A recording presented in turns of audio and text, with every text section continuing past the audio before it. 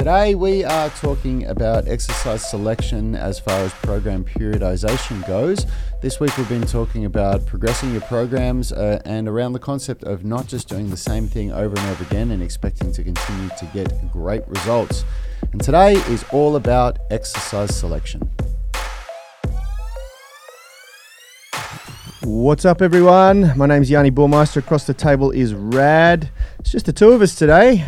We're missing Phil in action, but we're going to go deep into exercise selection. This is a very, very favourable topic for both Rad and I. We enjoy this very much. Same with Richard. And in case you guys haven't met us before, obviously, we're Rad, Yanni, and Richard, and we are UMS and the Unity Gym Tribe. If you want to know how we turn driven people into superhumans, grab our blueprints. They're free and they're packed with insights and lessons that we've learned over the last 2 decades of our training and training clients. What's up, Rad? We're ready to get into it. It's a good topic. It's something that a lot of people don't understand. Even as a personal trainer, in the early days, it took me years and years to understand exercise selection, because even when you start to learn more and more exercises, you really have to know what you're doing to periodize them and to progress them. And you see it all the time. Some of the most, for those of you on the podcast, I'm doing the quotation marks with my fingers here. Some of the most seasoned gym goers have the poorest understanding of exercise selection and correct progression and what is considered a more challenging movement than the last one. And you see people, in the gyms just doing exercises that are so far beyond their capabilities. Or the opposite, so far below their capabilities. Yeah, that's right. Yep. And it takes a lot of work It takes a lot of work, a lot of study, and a lot of practical application to get to a level where you can, really choose the correct exercise. Lucky for you out there, we've done it all for you. It's all part of the UMS with our Great Progressions program. It's something that we want to talk about today, because we're seeing a lot of people get it wrong. A lot of people not understand the importance of periodization and changing up the exercises, but the understanding of what exercises to choose. Yeah, absolutely. Now, there's one thing that our program doesn't do, and I'll explain that in a sec. But before I do, I want to give a quick shout out to everyone who's joining us live on the UMS Movement Mastermind Facebook group. If you are listening on the podcast or watching the replay on YouTube, make sure you dive over to Facebook, search for UMS Movement Mastermind, join the group. You will have to agree to abide by the code of conduct, which is very important to us because we want like-minded, driven people in that group. But once you're in, you can interact with us live on this show. Hello, Lee Clements. Lovely to have you on the stream. Hey, Lee. How are you? And anyone else that's on live, give us a shout out. Let us know that you're watching. Yeah, absolutely. Now, the thing that we don't do in the UMS is use assisted gym machines. And there's a very good reason for that, and I'll explain it quickly so that we can dive in.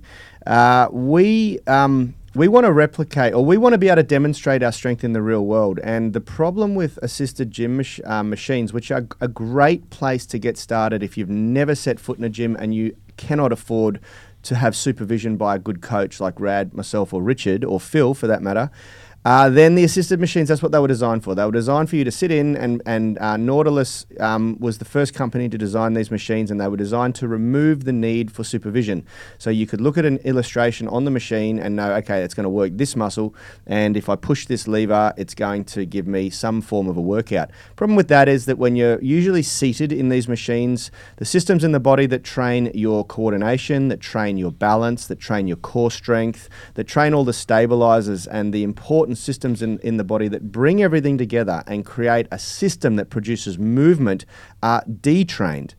And that's why we chose to set up a gym without any of these machines, because one, we don't want to detrain people. We want people to be evolving, not devolving. And two, we just didn't see that it was the right way to be teaching people, because people that frequent a gym like that become very coupled to need those machines, and they fail to develop the skills to be able to train the body without machines. And then if you remove that fancy gym, all of a sudden that person can't train anymore, which is a real problem, Yeah, and there is definitely a place for those machines in an effective program, but the problem is that it's much less of a place than what people think. You know, like the idea of using a leg extension machine can be very beneficial at a certain stage of, you know, either a rehab or a prehab program, but it's a really small part. Like it would usually, by a really good strength coach, would be used just for a very small phase of muscle activation. And then you would immediately go and, you know, train, you know, the body properly by doing things like lunges and split squats and step ups and squats and things like that. And the problem is that the majority of people, even the majority of personal trainers, don't know how to put that stuff into a program effectively in a way that it's going to produce a really good results. And so for us, the simpler solution is to just remove it and just focus on the stuff that gives the biggest bang for your buck. Yeah, and the reality, the thing is, you can produce every result that you need without the use of those machines, but you can't flip that scenario around and produce the same result using those machines as you do when you're squatting or doing step ups or doing whole body movements, you know, functional movements. So. Yeah, we're not a fan of them unless you're a bodybuilder. Bodybuilding is very different because all you're trying to do is target specific areas of the body to create that physique, and then there's a great use for them because you want to eliminate other areas so that you can bring up lagging areas and things like that. But bodybuilding is very different to what we do. We train people to be strong in life, not strong at gym. That's right. And look, the next step, the next evolution from those sorts of machines and the most basic of movements, which are usually single joint movements and things like that, is to look at the movement complexity itself. The more joints we add to the movement, so if you take into consideration a squat as opposed to a leg extension, which we were talking about there, the leg extension is only moving the knee joint, so the quadriceps are the only muscles that are getting worked there. You might get a little bit of hip flexor, but it's very little, you know.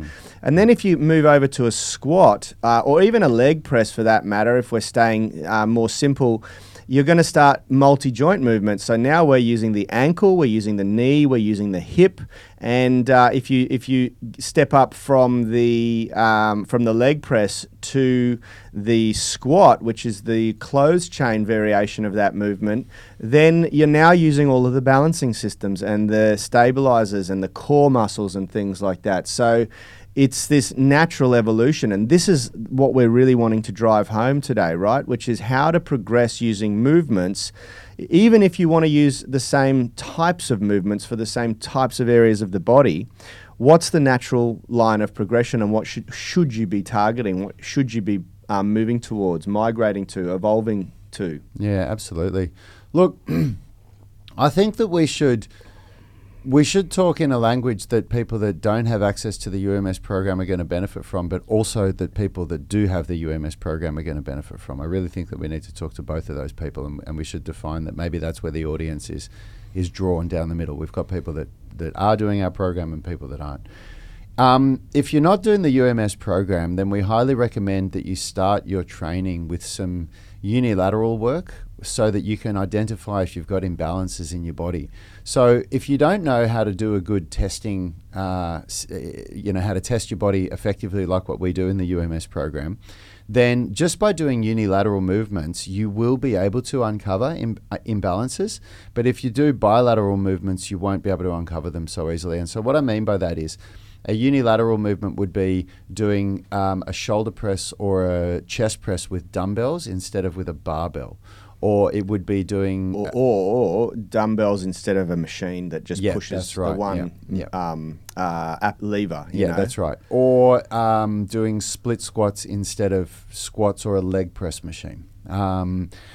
Step-ups instead of a leg press or a leg extension machine or whatever it is. So just by doing those unilateral movements, you will see quite clearly if there's an imbalance in your body, because you'll grab... Most people usually start with their strong side. It's really funny how people don't get the idea that you should start with your weak side. So we see people grab a weight and they go for their strong side. And you'll do 10 reps on something, let's say call it a split squat, and then you try and do the same on the weak side and you feel like you can barely do it. You can barely do 3 or 4 reps. So that's a really good place to start. And then if that's what you're doing, then you want to be choosing the weight with your weak side. So doing basically the opposite of what I just said, which means you'll get the weight that works the weak side for 10 reps in a comfortable way where you can maintain good technique. And then you'll do the same weight and same reps on the strong side. And you'll feel like you barely got a workout on the strong side. Yep. But then that imbalance over time will even itself out. Surprisingly, because of the nature of your central nervous system operating both of those legs, if you do your weaker side first, you will usually still feel like you've done a workout on the strong side, because by the time you finish all of those reps, your nervous system's pretty fried. Yeah. Well, this is what we're describing here is the most is a core component of what the UMS Foundations program is for the phase 1, 2, and 3.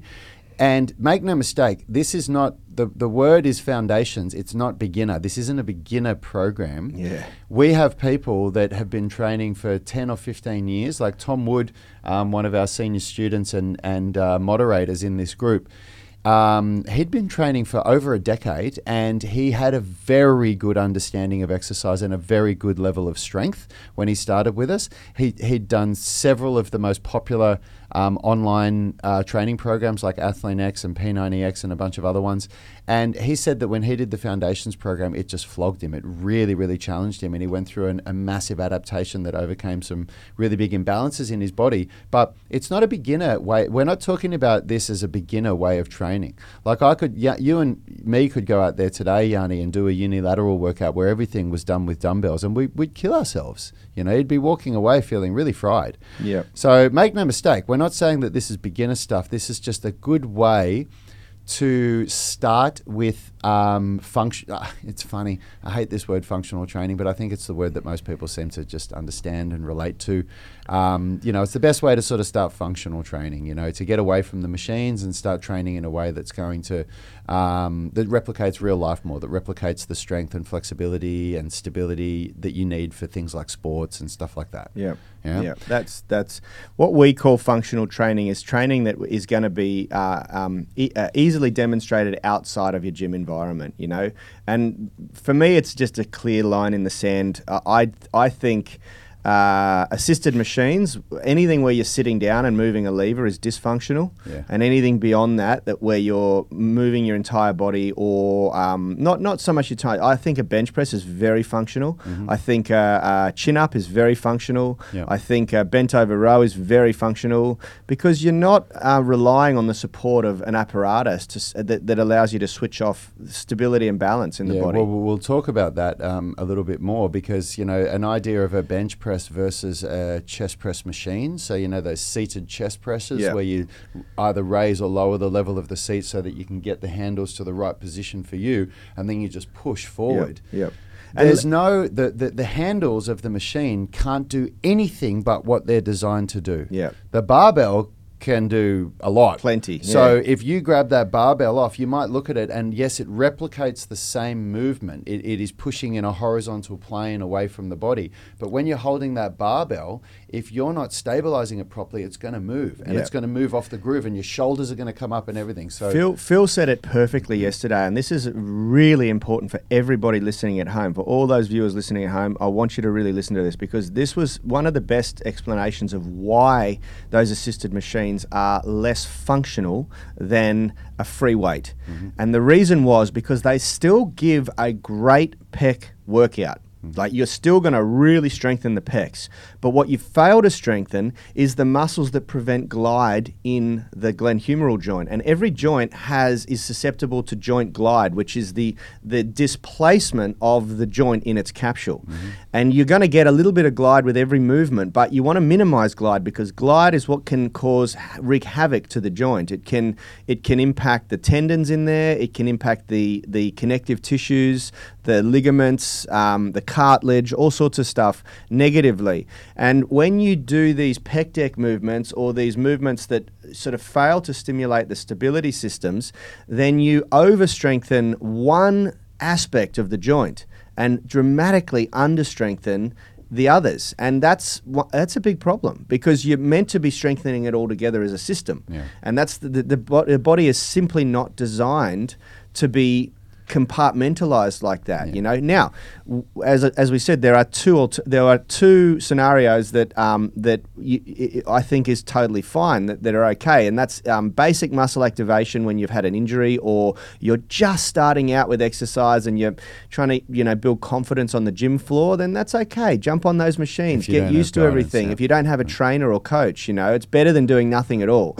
And then second is, if you're a bodybuilder and you use them specifically and you understand how you're using them, because trust me, all bodybuilders, no bodybuilder that I've ever met that's successful just uses assisted machines, but they understand how to use them as just tools in their toolbox, very effectively. Lee, are you saying a glute hamstring developer? Is that what you're referring to? Yes. But can you clarify why you've put a question mark there? If you're asking, is the glute ham developer considered a machine and something that's bad, the answer is no.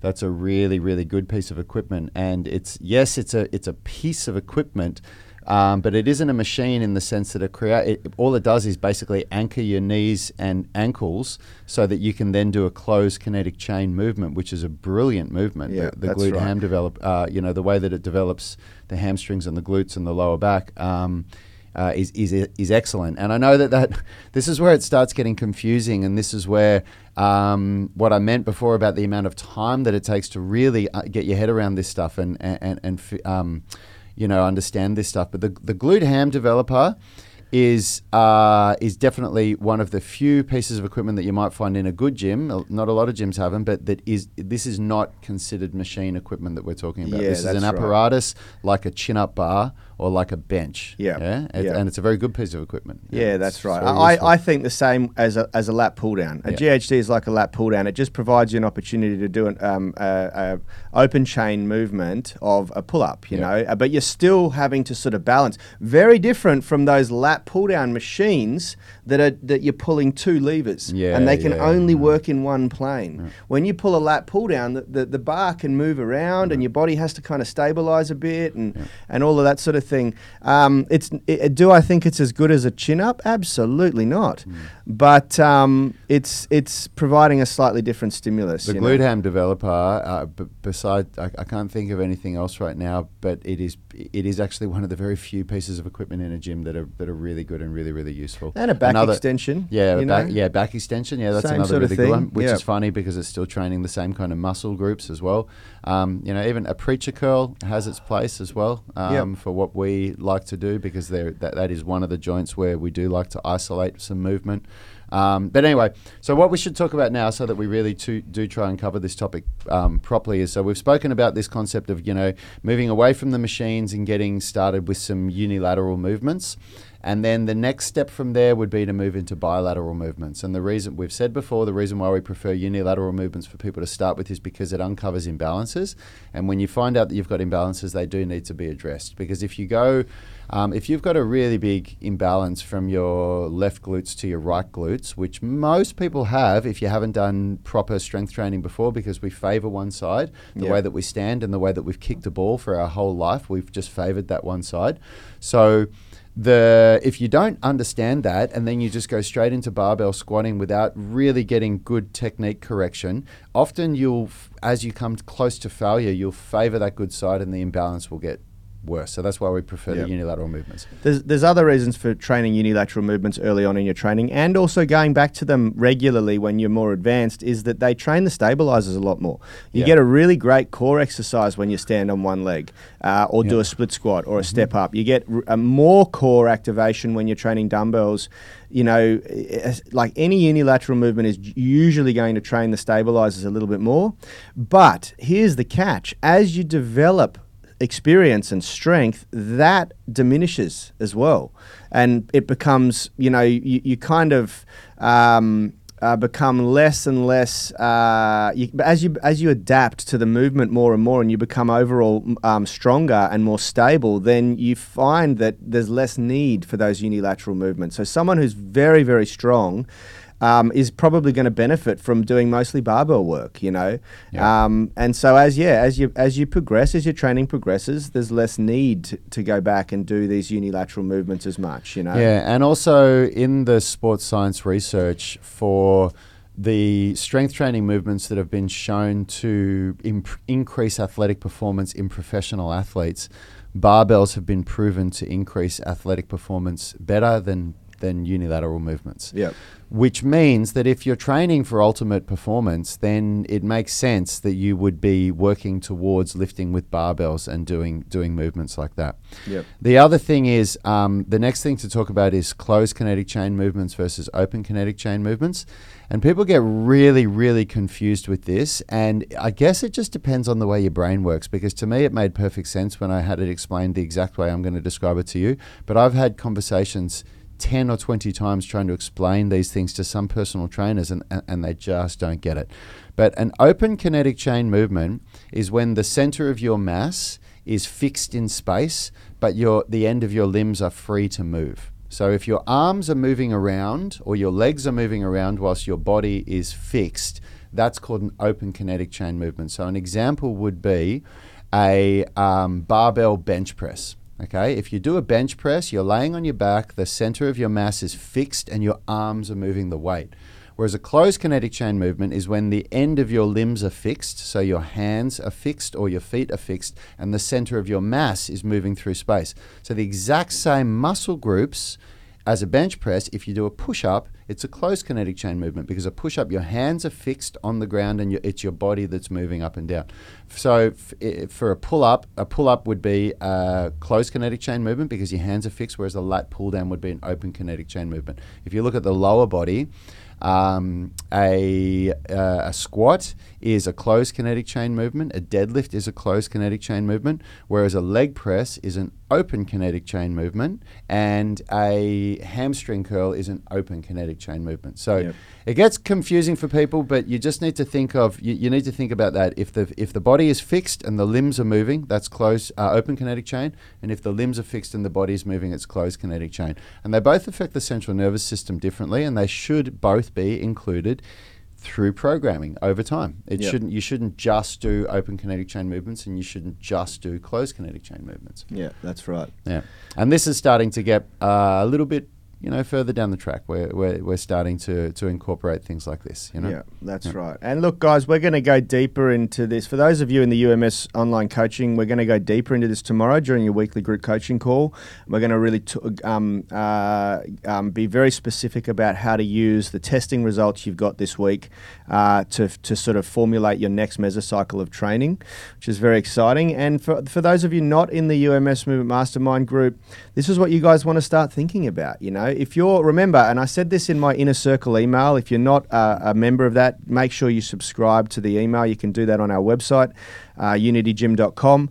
But, yesterday I spoke very clearly about the need to sort of put this sort of stuff on hold if you're very new to exercise. Your priority goal if you're new to exercise is consistency over the first 9 to 16 weeks. And you're going to get a great result just by being consistent. It doesn't really matter how technical the program.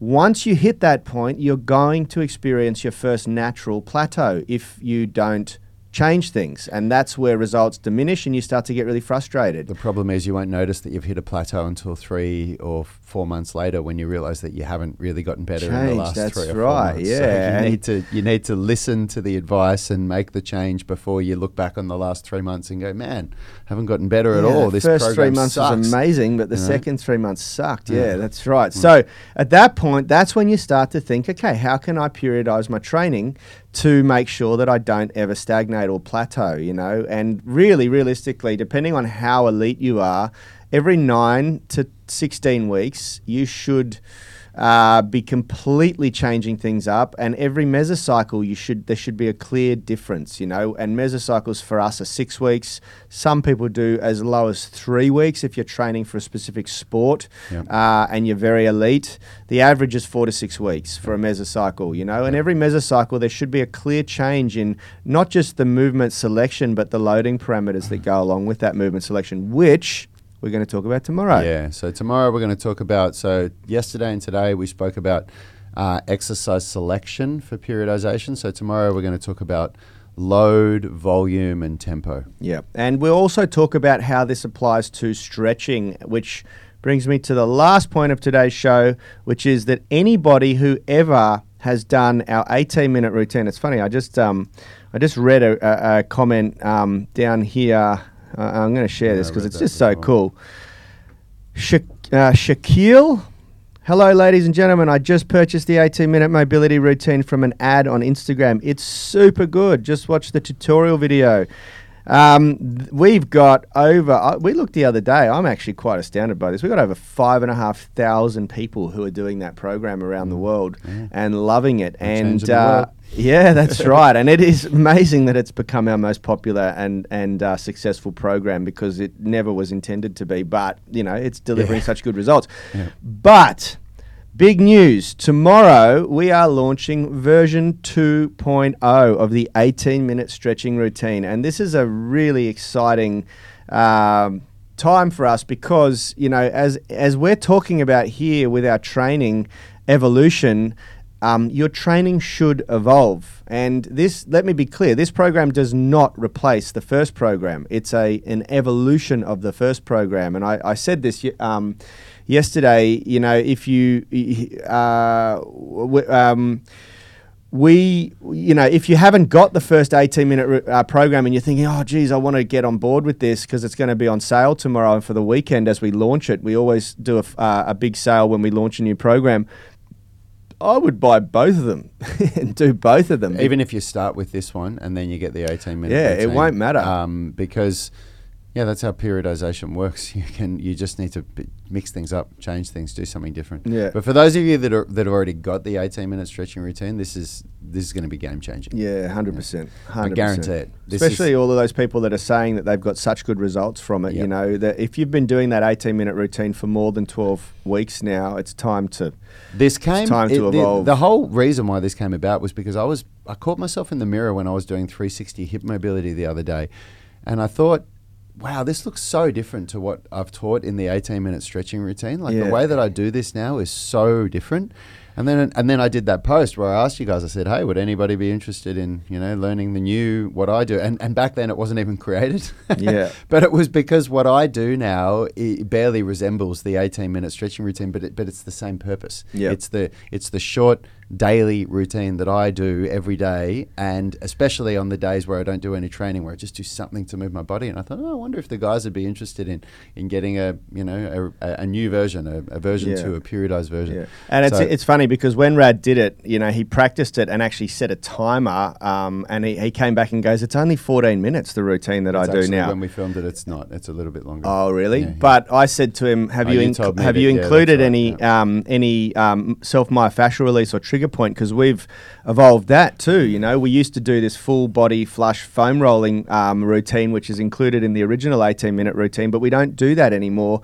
We are more specific. Our bodies have adapted to that and it doesn't feel as effective anymore. So now we're using massage balls and we're doing some very specific trigger point release on things like our forearms, our rotator cuff, our hip flexors and our glutes, which are problematic areas. I'm sure there's many of you who could relate to having some sort of a niggle in the hip or the glute or the rotator cuff, the pec or the forearm. Once you move through that initial feeling of the self-myofascial release that foam rolling provides for you, where you get this breakthrough where all of a sudden your body starts to feel a bit better, you start to realize that the majority of people that are training the way that we're teaching people to train, it's those areas of the body that need the daily release. 5 key areas: pecs, rotator cuff, forearms, hip flexors and glutes. Yep. And I said to Rad, have you included that? And he goes, oh, no, I haven't. I said, dude, get the massage ball, throw that in. They're going to love that. And we do it all the time. So there you go. It's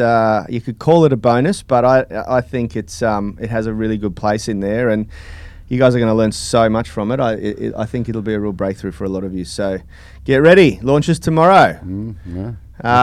We'll see you tomorrow, guys. Have a great day. Have a great day. Health is about performance, not just body image. You better be willing to accept what you're going to have to do to get there. We'll start focusing on movement goals, strength goals, flexibility goals. When you nail that skill, that's there forever. The body image goal doesn't get you that far. It's the consistency and frequency that's going to get you there. It's not the intensity. There's no shortcuts to mastery and movement. Destination doesn't change overnight, but your direction will. The gym is not the place to beat up the body that you hate. It's the place to build the body that you love. We are the gym that teaches people how to move instead of just exercise, because we believe that health is about performance, not just body image.